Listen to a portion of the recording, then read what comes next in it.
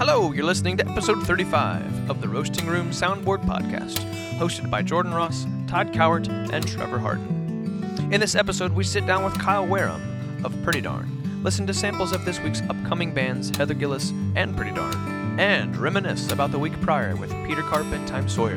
Let's begin. Hello, everyone. Welcome to the Roasting Room Soundboard Podcast. I'm Jordan Ross. Hello, I'm Todd Cowart. I'm Trevor Harden. This week at the Roasting Room. Thursday, we got Mike Wilson and Dave Wingo, local songwriting legends. $10 ticket. They've already sold untold amounts. I'm thinking it's probably going to be close to selling out by Thursday. Wingo's a big deal, so shout out to local guy David Wingo. Has been on the island for 30 years playing music, so Absolutely. It should be a good and show. Mike Wilson is a Nashville guy that came here within the last 10 years and is kind of in that vein. Great show Thursday night. You fall asleep at night, and you believe him 'cause in the morning, when he's right by your side. In the highs are when we're high, and the lows are when we fight. Think back to when you loved me, what happened to that guy? Friday night, we've got Heather Gillis Band coming in.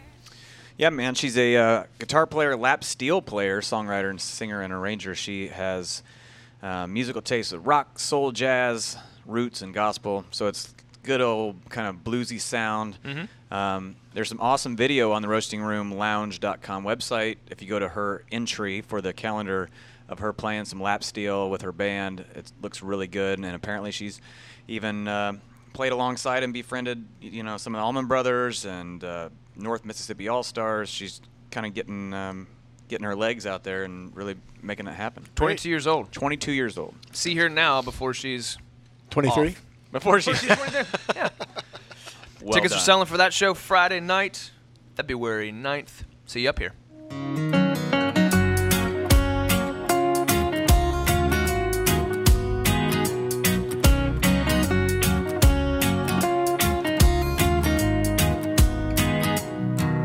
Getting cold in the shadow.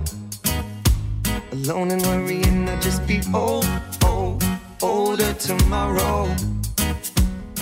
Kyle Wareham, thanks for There you go, having Kyle's me. here. Kyle. What's up? Dude. What's up? A whole lot, man. A Yeah? whole lot, yeah. Very busy for February. Mm-hmm.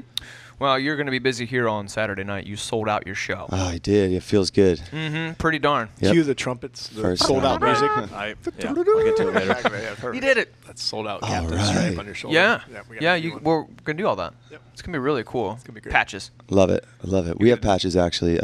We'll have patches at the merch table. It's Pretty Darn patches. Oh, see? Segue. They're ahead of the game. Embroidered. Yep. So your merch table is going to be, patches? As we have patches, we have custom hats. My We goodness. have anything that we found that was relatively cheap to put out, It's great. I like patches, but man. great quality. That's I got a couple pairs of jeans that Could use some Probably patches. use a patch. Yeah, Hey, you man. We don't need no I stinking need patches. one. I don't ever know. I don't know where to go to get a patch. And they're iron-on. Saturday night you can get a patch. Darn right you can. Mhm. You absolutely can. Awesome. Hey, tell me about your band. So Pretty Darn started out as a duo, and it was just myself and Nick Poulin playing acoustic. And then we did our record, and we had a little fun, and we added a lot of percussion and some bass, not like crazy bass lines, but some low end on the record. And as we were playing around, we kind of felt like a lot of that was missing. And I think Bill Gwynn, actually, the last time we played here, said, "Hey, do you want me to run sound and play bass from the back of the room next time?" And I said, At the roasting room? Yeah, I said maybe we're missing like some kind of low frequency.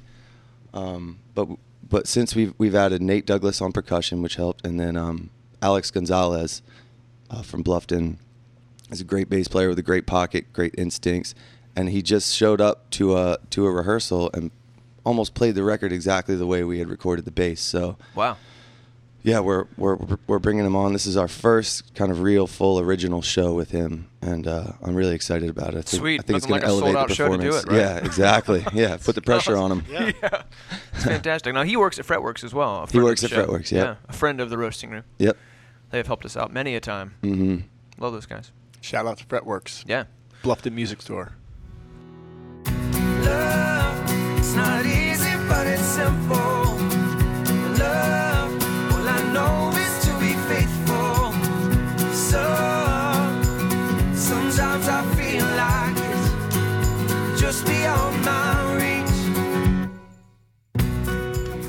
got an album out now, self-titled? Yep. Self-titled debut came out last year, last April, I believe. So we're coming up on a year, and we'd like to put a second one out. We started writing. Actually, Jared Templeton, who's going to be opening the show on Saturday, is an extremely gifted lyricist, great songwriter, and very prolific. That kid can wake up and write a song every morning. Nice. And he's been doing a lot of writing for us, with us, for us. Mm-hmm. So a couple of the songs we've already started doing pre-production for, he wrote entirely. And I think if we can get it together, we're going to perform those on Saturday. Cool. But it just adds like a whole different kind of flavor to Pretty Darn. Yeah. And even the last record, Jared was on as a co-engineer, co-producer, did a little bit of writing. My wife did a little bit of writing. So it's always been kind of this like family process. Yeah. And I think this is just going to take it to the next level. Definitely. Now let's go back to where you came from and where Pretty Darn is. So you started with Three-Legged Fox Mm-hmm. and a nationally touring kind of a reggae band. Yep. So now you're moving into this other band that seems more like just loose, fun, let's just go out and have a good time type of band. That's kind of turning into a pretty big thing. Yeah. Well, I mean, it's Pretty darn. Pretty darn big thing. Thanks. Yeah, I think when I met Nick and we started playing together, we didn't have any plans of making it official, of starting a band. But he's so good, and the way we sing together is just so seamless. And then when we started working together to actually write, it was just as seamless and easy. And I have a studio, and I have the ability to record music and put it out, and we did that, and it all just kind of, I don't think we ever sat down and discussed what it was we were doing. It just kind of became something. Yeah. And it's one of the most satisfying projects I've ever had going on. And that debut record, I usually can't listen to stuff that I record or that I'm on ever. And I still listen to that record as a fan almost. So it's like, That's great. That's yeah, awesome. it's got to be. It's a killer record. I've heard it. It's Thanks. Definitely. absolutely great sounding record. Thank you. Yeah. It's happy. It's happy, right? is. It's Yeah, definitely that- happy. That's funny. Yeah. Somebody just brought that up to me the other day. I've been doing some writing with Stace. She's an artist from Savannah, and she met Jared actually at the last show here with Souls Harbor and Referee, and she saw something in him. It's probably the same thing that I saw. He's really talented. She brought him on as part of her band to do her a series of CD release shows. And he told her about me and gave her the Pretty Darn CD, and she said, "This sounds so happy. I would love to make some stuff that sounds like this." Yeah. Yeah. You know, so she came over and she presented that idea to me, and you know, I made that record in the room that she came over to meet me at. So I said I could probably do that for you. It's kind of a corny word, adjective to describe, but it's poignant, man, because songwriting can be so heady. You know, you can get so lost in that, and you know, it can get deep and heavy. But if your target is happy, that's almost a good way to approach writing in the studio. I don't know. What do you mean? I mean, I think anything that makes people feel good is a good thing. Cheers to that. Cheers you to know? that. Yeah. Yes. And I've never been much of a sad songwriter. I like to feel good, and I like to listen to things that make me feel good. Now, granted, there's always a time to listen to sad music. And I'm not saying that nothing on our record is sad, but it's just presented in such a way that it musically will make you feel good, even if lyrically it's Challenging, but whatever. That's yeah, cool. you know. great. Yeah. Well, there's not much sad reggae music either. No, I don't think Is so. there such thing? I don't even know. think there's such thing. I don't know. Many rivers to cross. That's I guess. a heavy That's lyric, true, man. yeah. Reggae just as a genre though, just Right. kind of as a sound, lifts right? you up. Right. Exactly. It's like a vehicle of a happiness cracker that you could put whatever That's right. you want on it. It's Triscuit. It's great. Well, I mean, if you want to dig way back into the depths of reggae, that's kind of it was the escape from all of the crap that was Turmoil. going Right, on yeah, around them. sure. So Right. it really was an escape. Yep. You know. Yeah, it was avoiding the power structure and trying to empower people.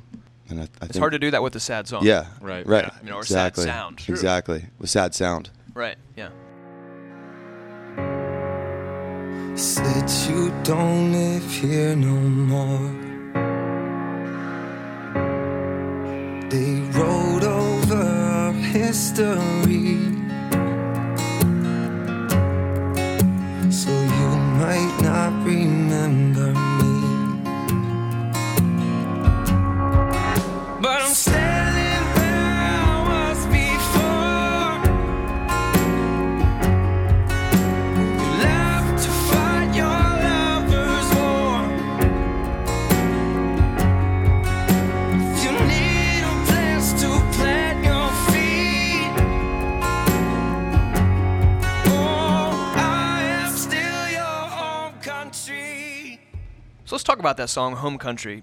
Tell me what message you're conveying in this song. Well, lyrically, that song stems from a quote that I read a while back, and I can't remember it exactly or who the quote is from, but it was something like a woman, or it's pretty archaic, the wording, but it's the female doesn't want a man who is rich or is a poet, doesn't want a man who's rich, doesn't want a man who's a poet. She wants a man who understands her eyes when she gets sad and who points to his chest and says, "This is your home country." And I always liked that. I always liked that quote. And I always liked the metaphor of being somebody's home or being somebody's place of refuge even, or somebody's shelter. And so the song is about a girl, because it's written from the perspective of a guy, is about a girl who is afraid of love, or is running from love, or doesn't know where she belongs, and is afraid to commit, I guess. So it's just about saying, you know, go do what you think you need to do, but I'm here, you know, and when you need it, I'll be your home country. Yeah. So It's bad. Some deep badass, stuff, man. yeah, and that was a collaborative effort between. I came up with the chorus and the first verse, and Nick wrote the second verse, and then actually Rushton Bowen, also a very talented songwriter from Bluffton, wrote the third verse. Nice. Didn't know that. Yep, and then Jared wrote a little tag that we left off the record that we were kind of going to save for maybe a bonus release eventually, but we always perform it live, and it's just moving. And like holy water, like southern rain, you've washed me over, and I'll never be the same. I think I already love you, but how can that be? Halfway back from Carolina, city of the Queen. Oh, halfway back from Carolina. So this record was recorded at Shelter Studios, which is in your house. Yep. What else you got going on at Shelter Studios? Always something. There's always pre-production and writing going on. We're working on a Jared Templeton solo record, which is going to be really cool. And I have Whitley Deputy in there right now. I'm really, really excited about this record. It's like nothing I've ever done before. And if you've ever seen Whitley before, you know he's really into kind of old Motown, Stax, funk, and soul. And I've never done a record like that, and he just knows some of the most talented musicians. So it's really fun. Like a lot of the time when I do projects, it's with somebody who's just written songs and they don't know what they want on them. They don't know the instrumentation. They don't have players. So I usually have to figure that out. But I mean, he's just a revolving door of amazing studio musicians, bass players, keyboardists, drummers, backup vocalists. We It's gonna be a big record. we sent some tracks down to Jim DeVito, who runs I forget the name of his studio in St. Augustine. Is that the one that Cranford Retrophonic, went to? yeah, Retrophonic. And so we sent them down and had a bunch of keyboard tracks recorded by Eric from Mofro, and all recorded to tape and sent back. So they sound like way better than all the stuff I've recorded. So I'm going to try and tape saturate some other stuff and blend it together. But yeah, we're really excited about it. We'll be done tracking in about a week or a week and a half. Then we're going to do some overdubs, some female backup vocals, and then mix it and hopefully have it out by this summer. Dang. What direction did he kind of lead you in based on your palette? I mean, are you pulling from old stuff? Are you pulling from new stuff that sounds old? Where are you at? That's exactly what I'm doing. I'm pulling a lot. I'm pulling a lot from old stuff as far as what to leave kind of loose, and what to tighten up, because I think that's important. But I also think, and he agrees, that the record, there's a certain sound that people expect nowadays. So the record has to have a modern sound, and I think that's mostly like a big low end and you know, the drums pretty tight, drum and bass pretty tight, and then we can leave everything kind of loose on top of that. So it's actually a lot more challenging to do it this way than it would be to just edit everything. Just record, edit, get it tight, record, edit, get it tight. So it's a lot of listening and just like critically deciding what can stay and what can't, because we don't want anything computerized and edited and quantized or anything like that. So the thing that I always, I mean, I know there's 1,000 things that old recording styles versus modern are different, but the thing I always notice when I listen to like oldies and things from 50 years ago is how far back the drums are. Yeah. Oh yeah. Like the drums are just basically not even there. Yeah. Well, it's they'll literally be in in mono. the room, right? Yeah, Right. it's a lot of room sounds on that stuff. Yeah. Yeah, and the Motown it's a lot of like just heavy reverb chambers. Everything's in mono, and everything's recorded to these like vintage tape machines, which I know I'm not going to emulate. You don't have a Studer just That laying around? sound, Right. no, you know, and ultimately everything goes back into Pro Tools and down to 44.1 16-bit anyway. So Right.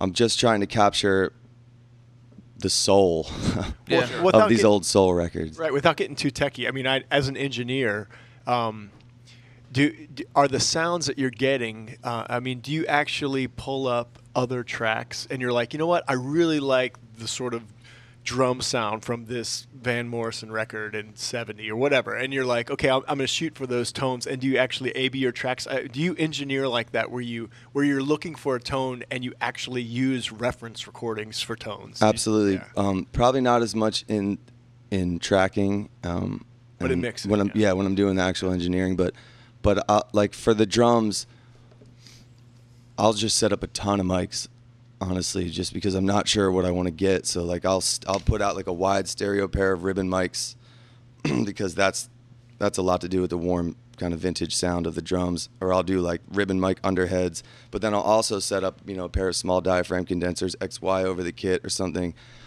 Put up a mono room mic, 2 room mics in the corners, Right.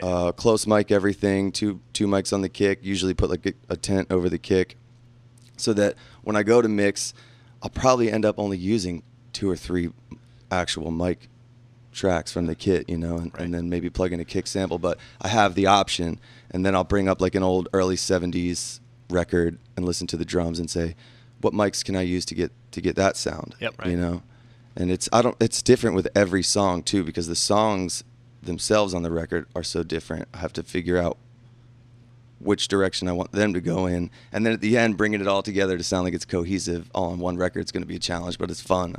Yeah. When I- people listen to records, they don't realize how much stuff goes yeah, into it. That's for and, sure. and we Just show sweat up this and all play. out, but Yeah. everybody just they're going to be great songs, and that's Yeah. Well, it's different than like video production. Like, you know, Trevor is really getting into video production these days, and so we talk about video production. And in video production, you can't have 8 cameras because the cameras are We'll seen see by each the other. other cameras, Right, and yep. so. But in audio, heck yeah, man! If Throw you're as tracking, many as you can in. throw as many as exactly. you can. Right? Exactly. Yeah. Yeah. I get the sense it's going to sound like a Leon Bridges record.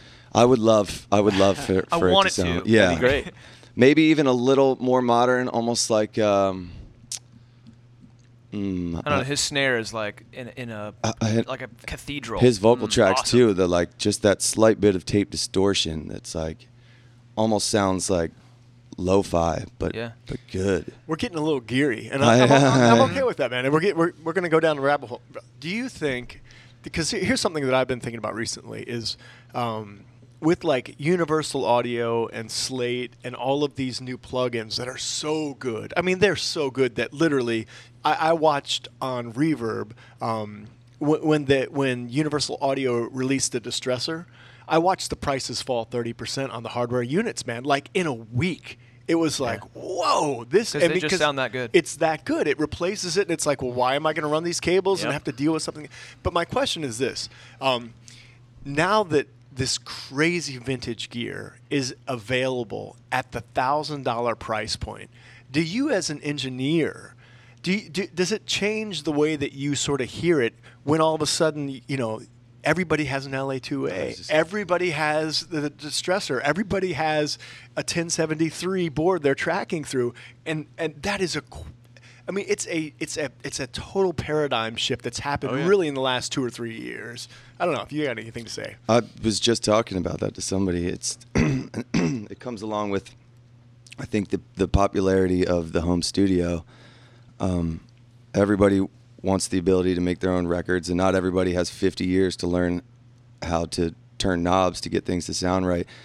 And yeah, like the distressor plugin, the LA2A, all the software versions of these hardware units are amazing.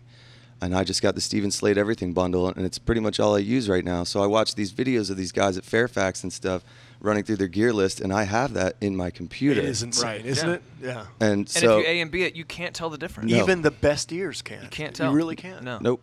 I mean, especially once it gets put down to 44, right. CD, Right. So it's really leveled the playing field. And what I really like, this will be the last thing I talk about that probably nobody will understand, is We're all with you, buddy. you get these guys like Andrew Sheps and these like amazing engineers who not only are releasing presets for these plugins, but they're also putting out their own plugins where it's only one or maybe two knobs, with labels like Good, bad. yeah, good to better, or like bland to bright, Right, and yeah. it's like so what easy. they're doing is a combination of so many different things, but in one knob. So it's really anymore.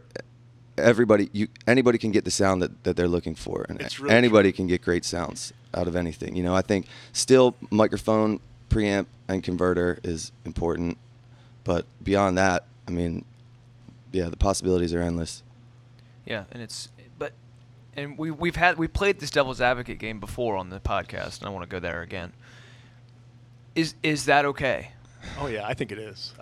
Is it okay I- for the end consumer? Absolutely, because Sure. it's a golden age of music. But is too much choice a good thing?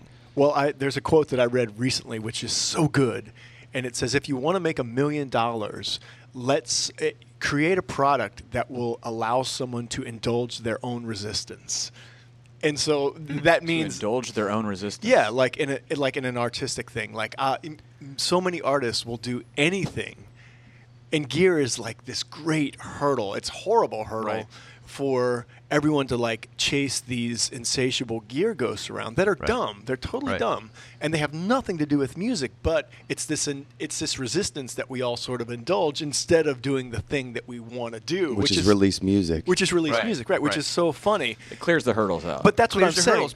But is that a good? Well, let me good finish. thing for because, all of it? Because when you do that, I think it is. when the knob is good, better, and we've eliminated, you don't have to spend 100 years researching this stuff anymore. Like I think 5 years ago, the number of people who knew about what an LA2A was and what it looked like, there was nobody that really, except really geary guys. Mm-hmm. But now it's nice that hurdle has been removed, and it's so easy that it can just be about the music, I think, Right. And I instead think- of the gear. And it's like, we have access easily to all these emulated LA2As, LA3As, and amazing sounding pieces of gear, but that doesn't mean that you instantly know how and when to use them. Correct, You still yeah, have to true. figure that out.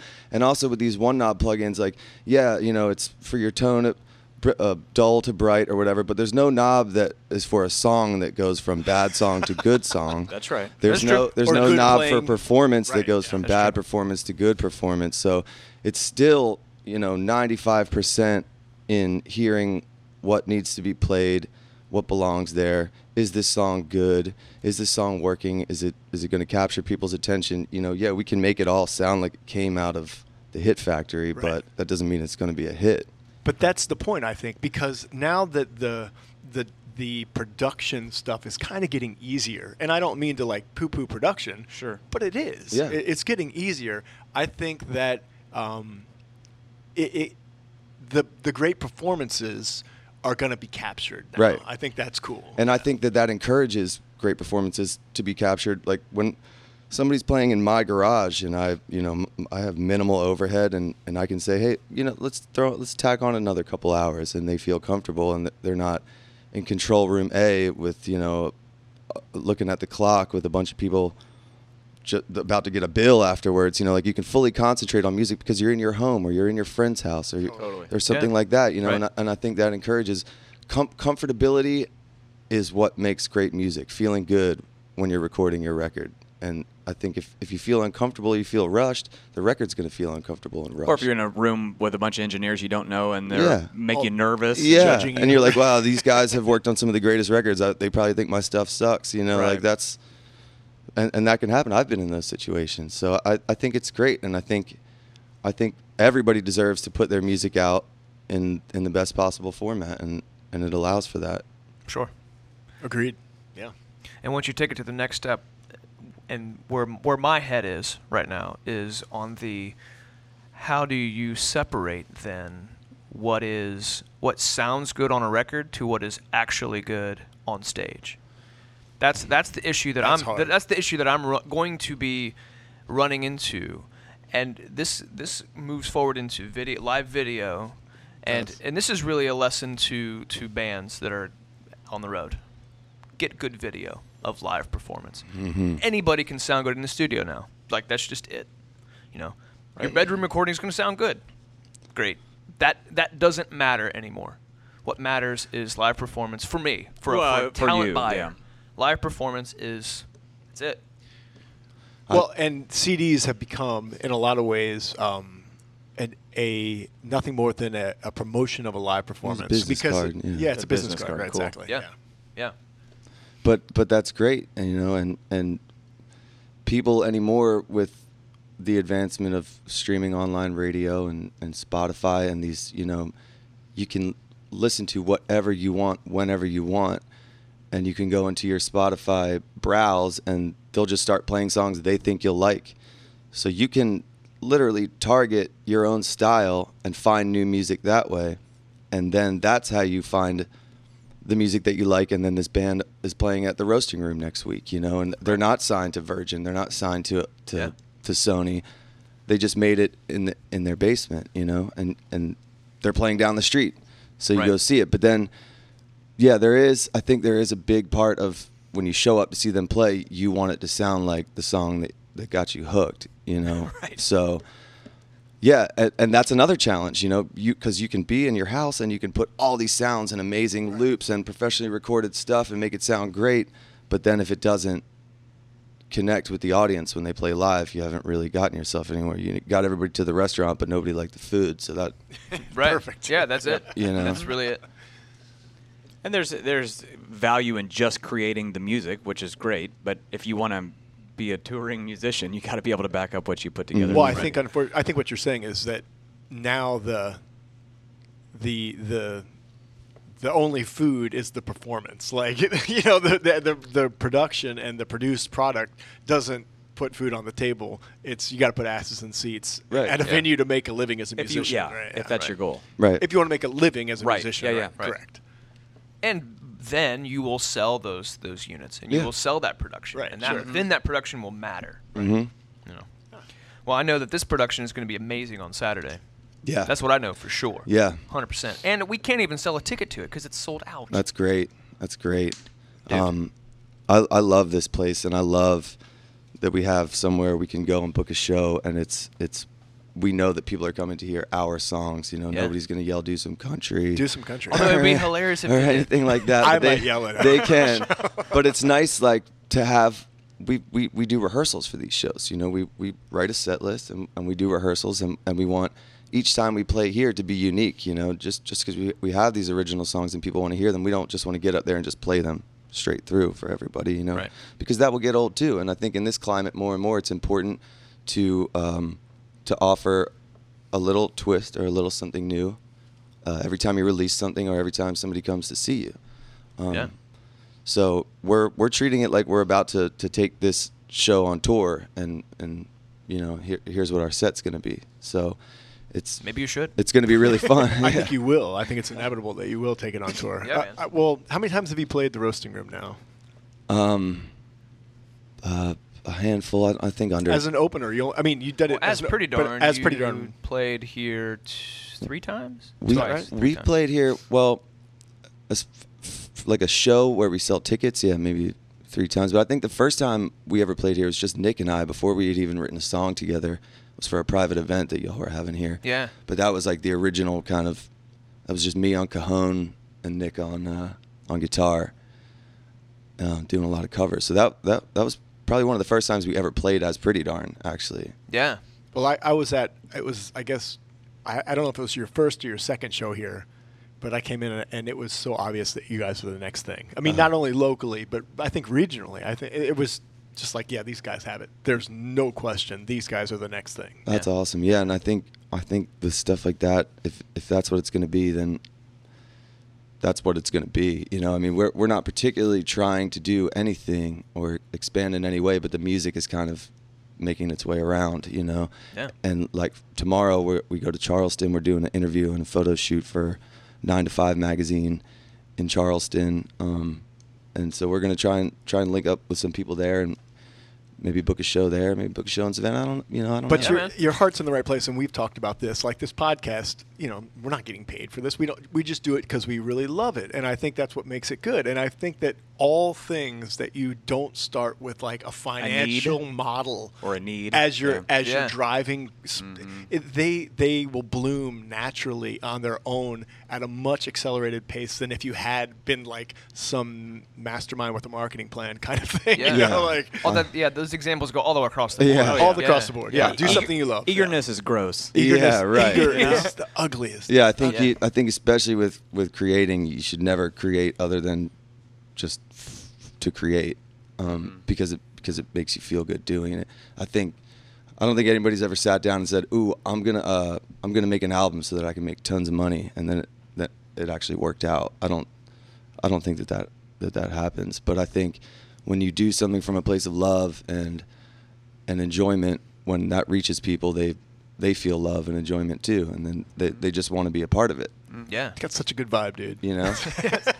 Weekly member of the podcast. Just- It's just true. yeah. Yeah. Well, hey, thank you for sitting down today with Mhm. us. Kyle, you're the man. Thanks, guys. Do you have time to hang out for a little bit Yeah. I got while a we do the couple rest of the minutes. podcast? Yep. Cool. All right. Well, hey, Pretty Darn, Saturday night, February 10th. Can't even get a ticket. Sorry. Right. And you want to hit a URL or anything like that? PrettyDarn.com. If Nick paid the bill this month, should be I'll up, check it out. Should be up and running. We have some new merch. We're hopefully going to sell it out at the show, but Patches are if we don't, it Patches. will be available on the web store. And yeah, just keep looking for us. Yeah, so you got some hats as well. Yeah. Love those hats. I can confirm that prettydarn.com is live and I was afraid to look. Nick! Thanks, Nick. Gold star. Yeah, Nick Poulin, Kyle Wareham, Nate Douglas, Alex Gonzalez, and some surprises, Yep. maybe. I mean, Jared Templeton. Jared Templeton's opening the show. It's going to be a hot one. Mm-hmm. Thanks, Kyle. Appreciate Thanks. you. Thanks, guys. She drives, it's the last thing on her mind. We try, guess that's on its own, no rise. Swirl stuck in circles. You get or stare with purpose. You are the evil, my everyday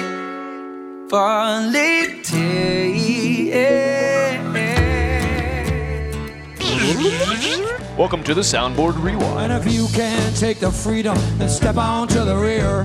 Cause I'm walking on a tightrope in a circus full of fear. Hey!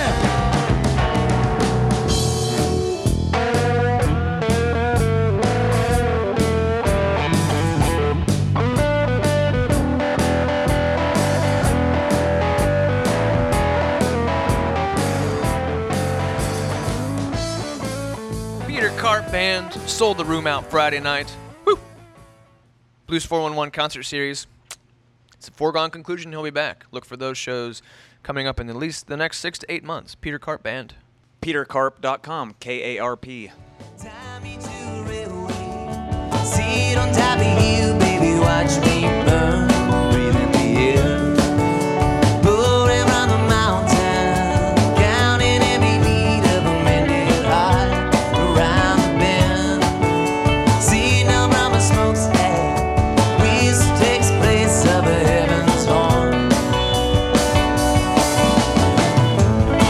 This life's got me tied to a ball and chain. Oh, I'm getting ready, I'm gonna break away. They're saying it's my time to go. It's not my time, you know. I'm gonna break away.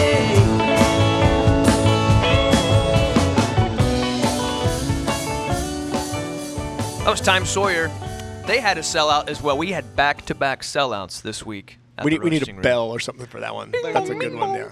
Hey, we got some good stuff coming up this week. So, Kyle, what are we playing out today?